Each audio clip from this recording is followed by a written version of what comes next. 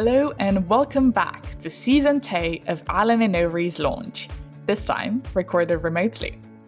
My name is Bianca Vasilake, and I will be your host on the podcast for demystifying the process of getting into law and exploring both the opportunities you will have in your legal career and, of course, what that career might take you. Today's episode is Legal Tech, from buzzword to graduate opportunities. And the group to guide us through this maze is made up of Saran Kaur, our Legal Tech Senior Engagement Manager, which means that she helps translate what lawyers and clients want into software. Josh Kelly, who was seconded for the fourth seat of his training contract to ITO, the Ideas and Innovation team within our wider legal tech group. And last but not least, Matt Westby, a computer science and economics graduate who is currently on our advanced delivery graduate scheme. Thank you all for joining me. Thank you for having us. Thank you. Good to be here. Great. So let's just delve straight into it, and more specifically about how legal tech has now become a bit of a buzzword, I think, in the legal industry. But similarly to commercial awareness, the other very common buzzword for all graduates, I think it's a bit tricky to grasp what it actually means. It's just kind of this catch-all phrase that seems to suggest, I don't know, just tech and law firms. So I was wondering how you would define legal tech. Sure, completely agree. It's definitely a buzzword in the market at the moment. If you think of all the different tools and technologies that law firms use, how do you distinguish which ones actually fall under the legal technology category and which ones fall under mainstream IT? So for me, the way that I would describe it simply, it's the application of technology to core legal tasks and processes. Now that we have a bit of a better idea as to what legal tech actually is, I was wondering if you could share some concrete examples of the legal tech currently used at A&O. Josh, can you give us a bit of a teaser first? Yeah, absolutely. So before... Don't cover everything, please. Okay. Leave some for the others. I'll give one of the big examples I use. So when I was sat in tax, which was my third seat, so just before I2, relatively recently, one of the tools that I used on a tax investigation I was working on was Relativity One, which is a document review tool that's used by our e-discovery team. And effectively what Relativity One does, so it's a cloud-based solution, and really what it's aimed at doing is helping reduce huge numbers of documents that you get in litigation, arbitrations, and investigations, provide data and insights into those document sets, and crucially bring down the number of documents that need to be manually reviewed. So I recall in the data set that the client disclosed to us, there was over 100,000 documents, and there was there was just no way with effectively two trainees on the investigation. I think that would have been your whole seat. Yeah, exactly. But what Relativity One did, it automated a lot of that process and helped pick out the documents that were relevant and reduce that data set down from 110,000 or whatever it was to about 4,000, which, you can see is a huge difference. It still wasn't particularly pleasant manually reviewing 4,000 documents, but, it was way easier than 110,000. So I suppose that's the main one I used. Saran, do you want to go next? Sure, yeah. So I think when we talk about legal technology, we try and bucket them up into three areas. So there's tools for contract management, tools for contract review. So Josh has just given an example there. And then there's also transaction management. So everything around the administrative tasks on a particular deal. So maintaining, updating, circulating an issues list, documents list, perhaps a checklist. All of those tasks, we have tools such as Collaborate and Legatix. And Legatix is one of the tools that has been used on across 150 matters to help with the CP management process in banking and finance transactions. And we've seen really great efficiency savings from using that particular platform, such as removing the need to hold all parties conference calls, a reduction in resource required to manage that process, and a more efficient and streamlined overall experience for our clients, which is really exciting. That's very interesting. Actually, on Collaborate, I've been using Collaborate as well in arbitration where I am now, and it's been very, very helpful. How about you, Matt? Any other tools that you'd like to share with our listeners? I think one of, maybe not new tools, but one of the exciting things that I think that we're starting to do at A&O is join up each of the solutions. So not only are we looking at new and creative ways to use these solutions, but how can we link them together to create sort of an end-to-end process rather than, for example, using Legatix for a CP process at the end of the deal. How can we start earlier within that deal with technology to make it easier for the lawyers so they're getting used to having all of the deal on a platform of some description? I've been recently working on a project where we used a Collaborate site to start the tracking of documents, and then once we sort of hit the CP phase, we then moved it across into Legatix. And I think looking at ways to link them up is really exciting. So now that we've covered the several examples of legal tech, there's obviously the stage where I need to identify the legal tech that needs to be implemented into the law firm. And I guess there are lots of ideas that are coming both from within the firm, from our network, from Fuse, but also externally when you see so many new legal tech startups just popping up all the time. So how does the firm identify and develop the right opportunities, so to say, given this overload of different options? Sure. I guess if we split it out into two streams, there's all of the ideas that we get across the A&O network globally that can come from any area of the business, practice areas, plus on the business support side.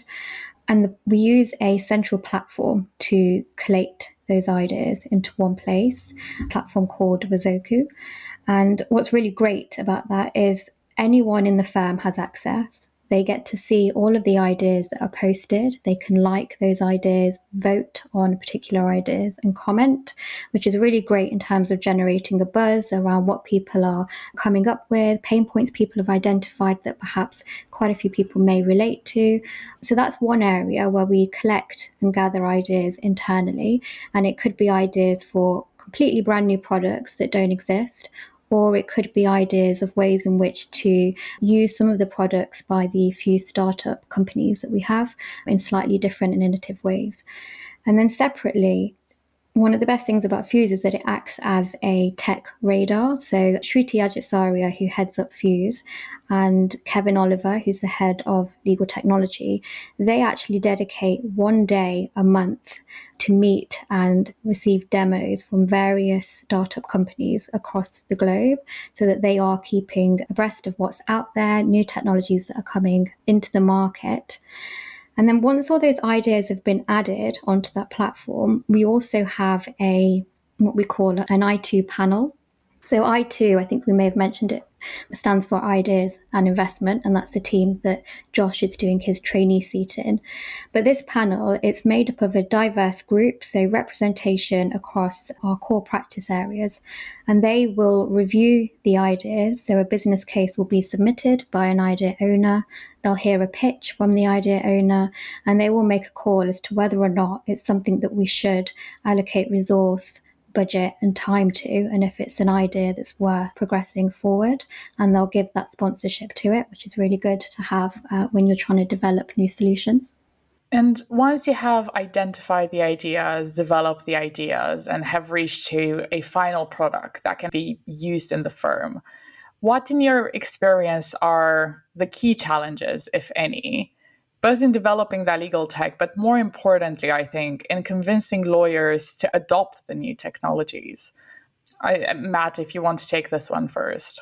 Yeah, sure. I think it is the biggest challenge is the convincing of the lawyers. So I think building that trust to make sure that we are using the technologies, because quite often conceptually to technologists and developers, the tech can work. So you could be sat in quite a sterile environment where everyone's testing it, thinking, oh, this works brilliantly. But until you get it in the lawyer's hands and they use it in anger on a deal, we can never be 100% sure. So it's trying to convince the lawyers and finding that willingness to get the technology used so we can then develop on it.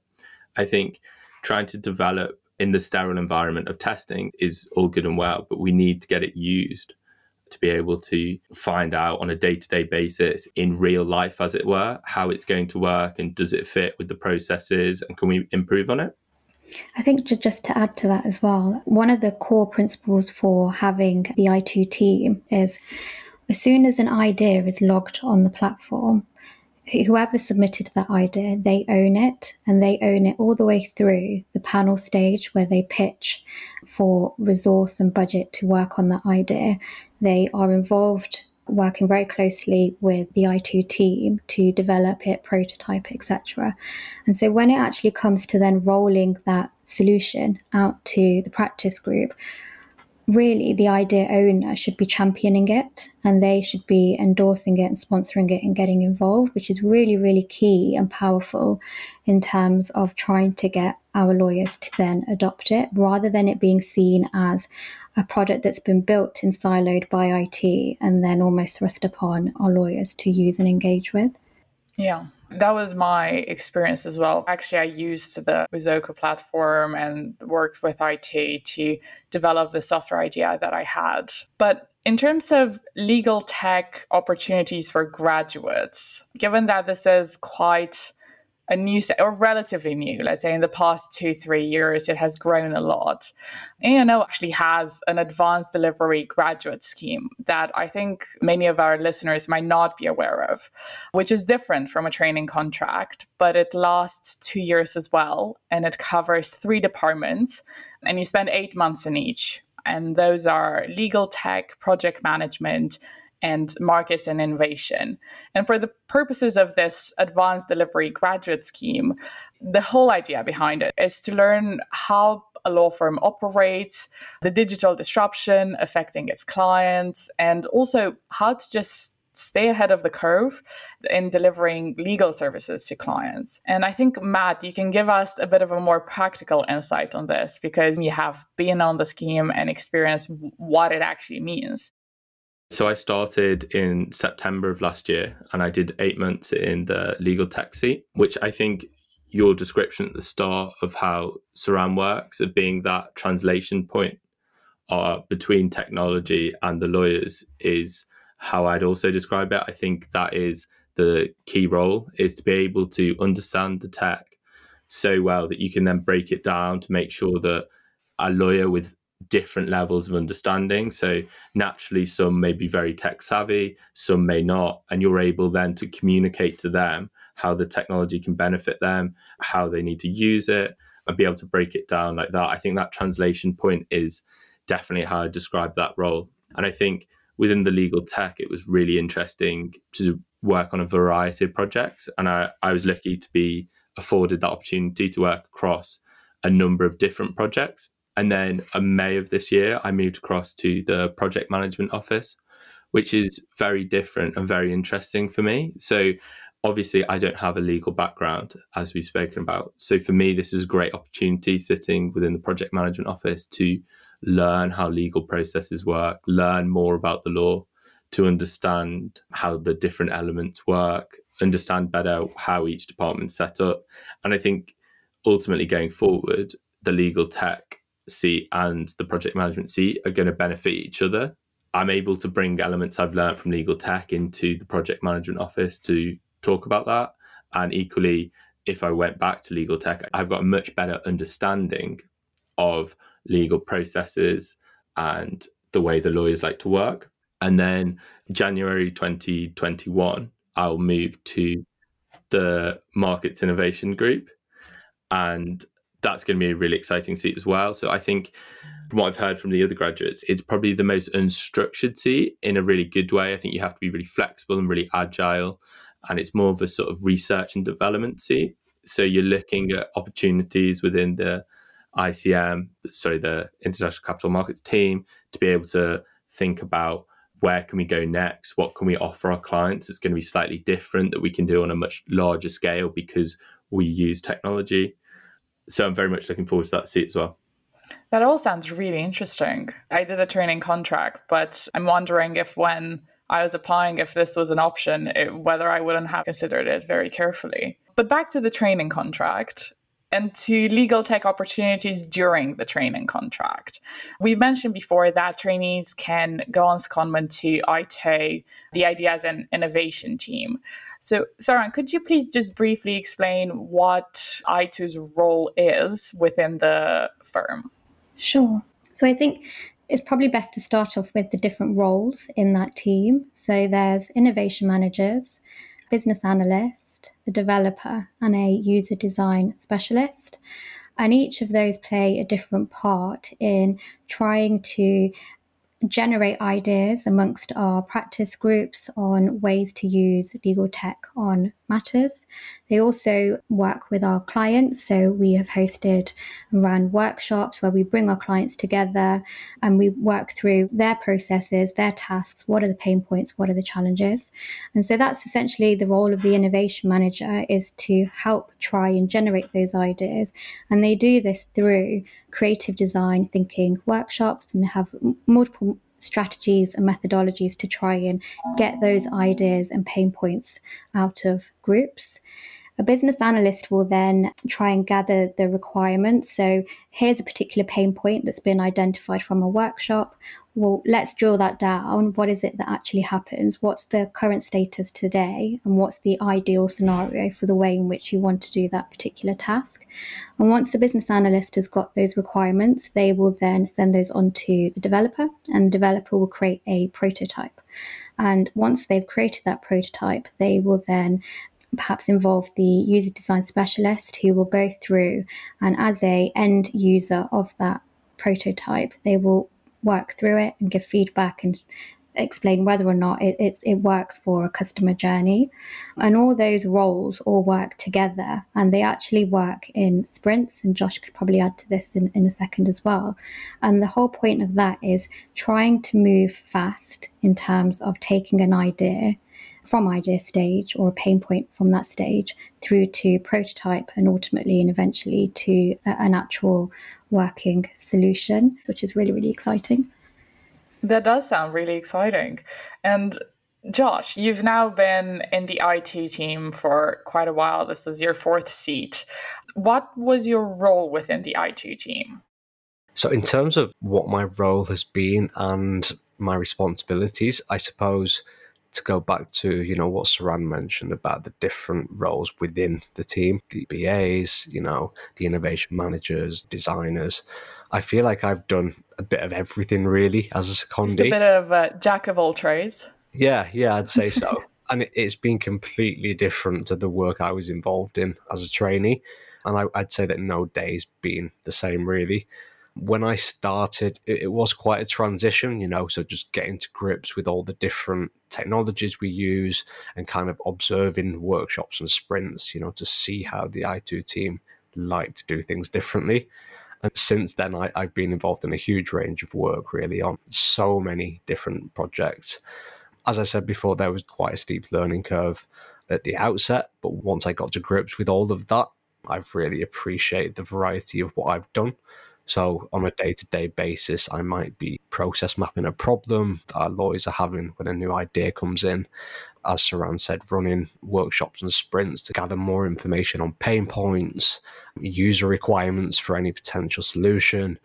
Once we've got those, maybe carrying out market research into the different legal tech solutions on the market, testing prototypes that we build.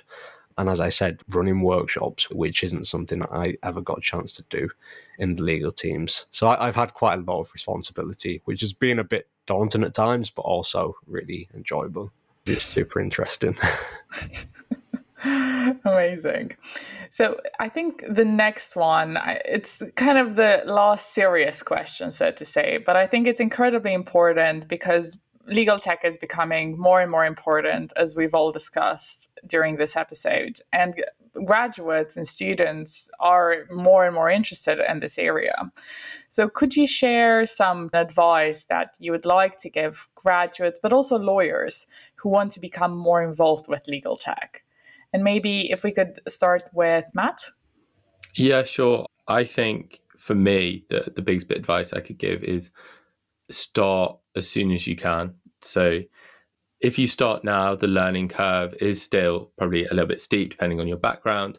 but it's only going to get steeper. So get involved with legal tech as soon as possible. How about you, Saran? What advice do you have? Yeah, I mean, completely agree with Matt. I think if you're in a law firm at the moment and you have a legal technology team, just get in touch, go down, meet them, have a conversation. Even if you don't have an idea, you don't know which product you need, just have that open conversation. If you're not familiar with any of the products, ask for test access, set up a training account, log in, have a play, and get familiar with the product. I think if you're not currently in a law firm, you're currently at university or a graduate, think about applying for internships at startups over the summer. That's a really, really good way to get involved in the legal tech startup market, understand how technology is built, how it's sold to law firms and legal customers. There are so many events going on at the moment. So annually, there's the Legal Geek conference, which is really, really good. They have a separate section for students as well. And there's so much press as well, on legal tech to read up on and keep abreast of, which is really, really good. For me, I spend a lot of time trying to do more campaigns and events for promoting more female representation in legal tech. So there's the Legal Geek Women in Law Tech program, so have a look at that, get involved. If you could get a mentor. There's also, we've co-hosted an event with Barclays Eagle Labs for the future of women in law as well. So have a look at their website. They run a number of different events throughout the year. So go along, attend, network, and find out more about the legal tech environment through conversations with people. Josh, any other suggestion from your side? I think Saran covered things pretty well in terms of graduates. I suppose for lawyers, I think just be mindful of legal tech, as you're going about your day-to-day life, like for your own life, really, whether you're involved in a deal, a dispute, or whatever. Just sometimes take a step back and look at what you're doing. Think about the things that you're doing time and time again and think, is this something that really I need to be doing manually? If not, or if the task is repetitive, the chances are there is some sort of legal tech that could help make things easy for you, even if you don't necessarily know what that is. And if that is the case, just get in touch with the legal tech team and tell us about it. And we can work with you to see if there's a solution to help make your jobs a bit less painful, which is only going to be of a benefit to you in the long term. Very, very useful. And all the practical examples of what people can do, I think they can just go ahead after this episode, sign up for new opportunities immediately. And now just kind of taking a sidestep from all of the serious conversation about legal tech and doing something a bit more unconventional. This season, at the end of each episode, we're playing a game of 2 truths and a lie. And personally, while I love and I find all these conversations incredibly interesting, this is the bit that I always look forward to the most. What do you think about it? Yeah, definitely. We can have a go. Okay. Well, Josh, do you want to tell us your 3 statements? Okay. So my first statement is that jogging is one of my favourite hobbies. My second statement is that I never learned how to ride a bike. And my third statement is that I once run the London Marathon.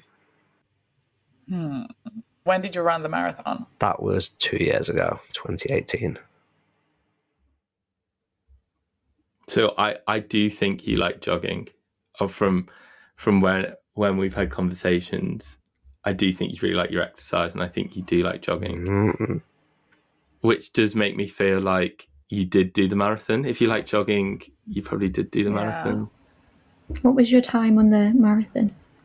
It was 4 hours 23, I think it was. Okay. Around that. How come you never learned to ride a bike? I just it was something I never wanted to do. My parents tried to get me to learn, but I think at the time I was more into swimming for some reason as a kid. Not that it's really the same. But I was just adamant that I never wanted to. I think I preferred going out running about in the street. I kind of regret it now because so many of my friends go out on bike rides. But I'm like, is it too late to learn? I don't know. But I'm not sure I'd feel safe cycling in London anyway. That's a fair point. I'm inclined to say that the bike is the lie. What do you think, Matt and Saran? I think the marathon's the lie. Oh, Matt? Yeah, I think the bike's the lie. Oh, okay. Well, Go with the I don't know bike. which one to, I don't What know do which you one to think? pick. Let's say the bike is the lie. And if it's not, Saran will we'll do a victory dance. Well, I'm sorry to say you're wrong. No. Jogging is one of my favourite hobbies, but I'm definitely not good enough to run the marathon. Oh, this is amazing. Okay, awesome. Well, thank you so much for joining me. It was a very interesting conversation, and then both myself and the listeners, we've learned so much just from you guys. So thank you very much for being here. Thank you for having us. Thank you.